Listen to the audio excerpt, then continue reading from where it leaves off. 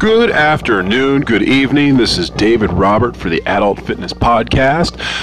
Before we get started here, I just want to send out a little message to folks. Hopefully everyone is doing well out there, practicing social or physical distancing and, staying at home, only going out if you have to, washing your hands, things of that nature, making sure that we're staying safe out there so we can come home to our babies or visit our grandparents whenever this thing ends. But today we've got a little bit of a lighter fitness podcast today. What we're going to be talking about is DIY fitness. Now, as it stands right now, a lot of gyms, most of the responsible gyms, or the ones that care about their members, are closed.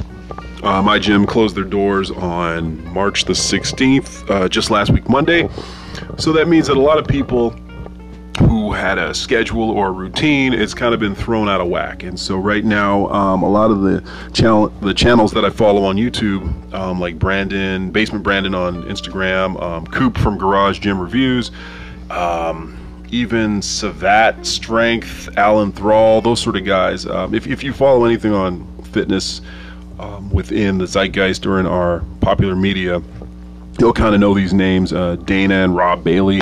Most of these people have pretty good at-home setups, and so a lot of their sites are being inundated by people just asking for advice, just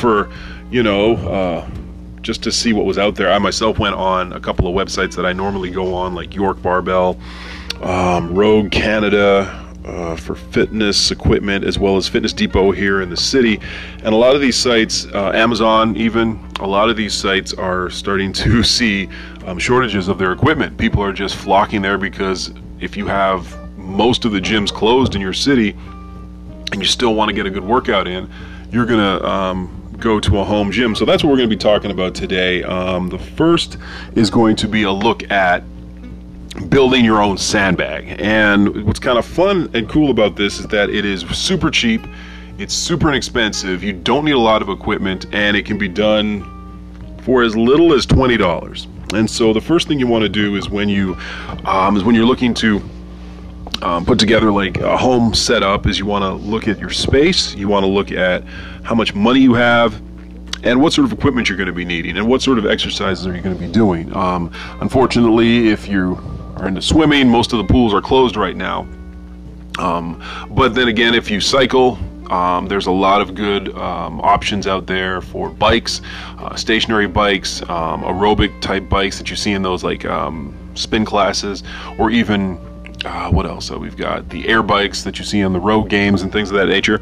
So yeah, so there are a lot of good offerings out there, and so today what we're going to just look at is the DIY sandbag. So what you need to do first and foremost is, it is still March, and the ground's going to be pretty cold and wet out there, and so most people would hit up a lot of those lawn garden sort of places that you can get like sand and gravel when you're doing like stuff on your yard and things of that nature. And so what I would suggest is hitting to your local Home Depot or Canadian Tire if they're still open in your area. I think they fall under the essential businesses or what have you. So stop in there and pick up a bag of play sand. So the sand that you would use in a sandbox or that you would see on the beach or whatever. And normally they'll sell them. Right now it's just, they're probably starting to get a lot of their spring stuff out. So it might still be in their shed area or whatever, but you can just stop at the front desk, ask for it, or stop at a gas station. They've got those sandbags that you see there that people put in their cars to help with skidding and everything else.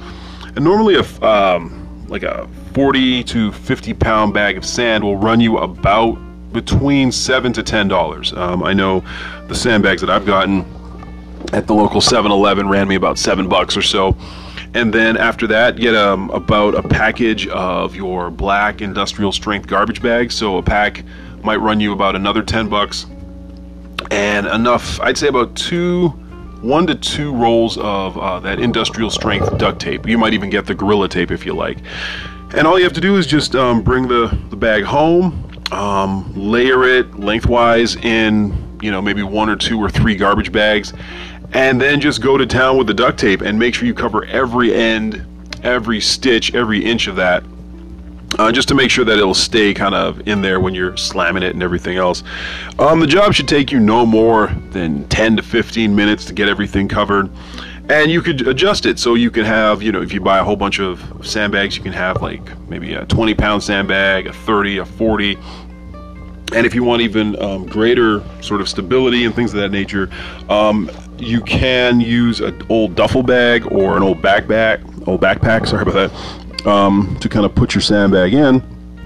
And then you can use that for squats, overhead presses, lunges, farmer's walks, any host of exercises that you can do with something that could easily, for the cost of maybe, I would say just well under $50, can get you something that you can use for a long time to come. And so just a little bit of a fit tip here, sort of like a DIY that we're going to be going over in the next little bit. But the first one, a sandbag is something that, like I was saying before, is so versatile. It can be used and it can be stored away. It doesn't have to take up a lot of space. You can put it under the bed, in the closet, wherever you like, and bring it out when you need to use it. And so look for more of these fit tips. We're going to have them every day for the next foreseeable future, Lord willing, as the gyms close and people are just looking for a kind of like a cost-effective sort of way to keep in shape, and I think what we were talking about in the last podcast was that so many people right now are kind of gone thrown off of their axis. They don't have an anchor right now, and if you're at home, you're trying to just keep your head above water. You might be worrying about the bills. You might be worrying about about your family, that you're not able to see them. And so if you're able to take time away from all that worrying and all of that sort of stress and focus on your health, this is a great way to do it. So hopefully this adds value to your life and can help you to work around not being at the gym and things of that nature. So until next time, just want you guys to keep fit and have fun out there. Take care.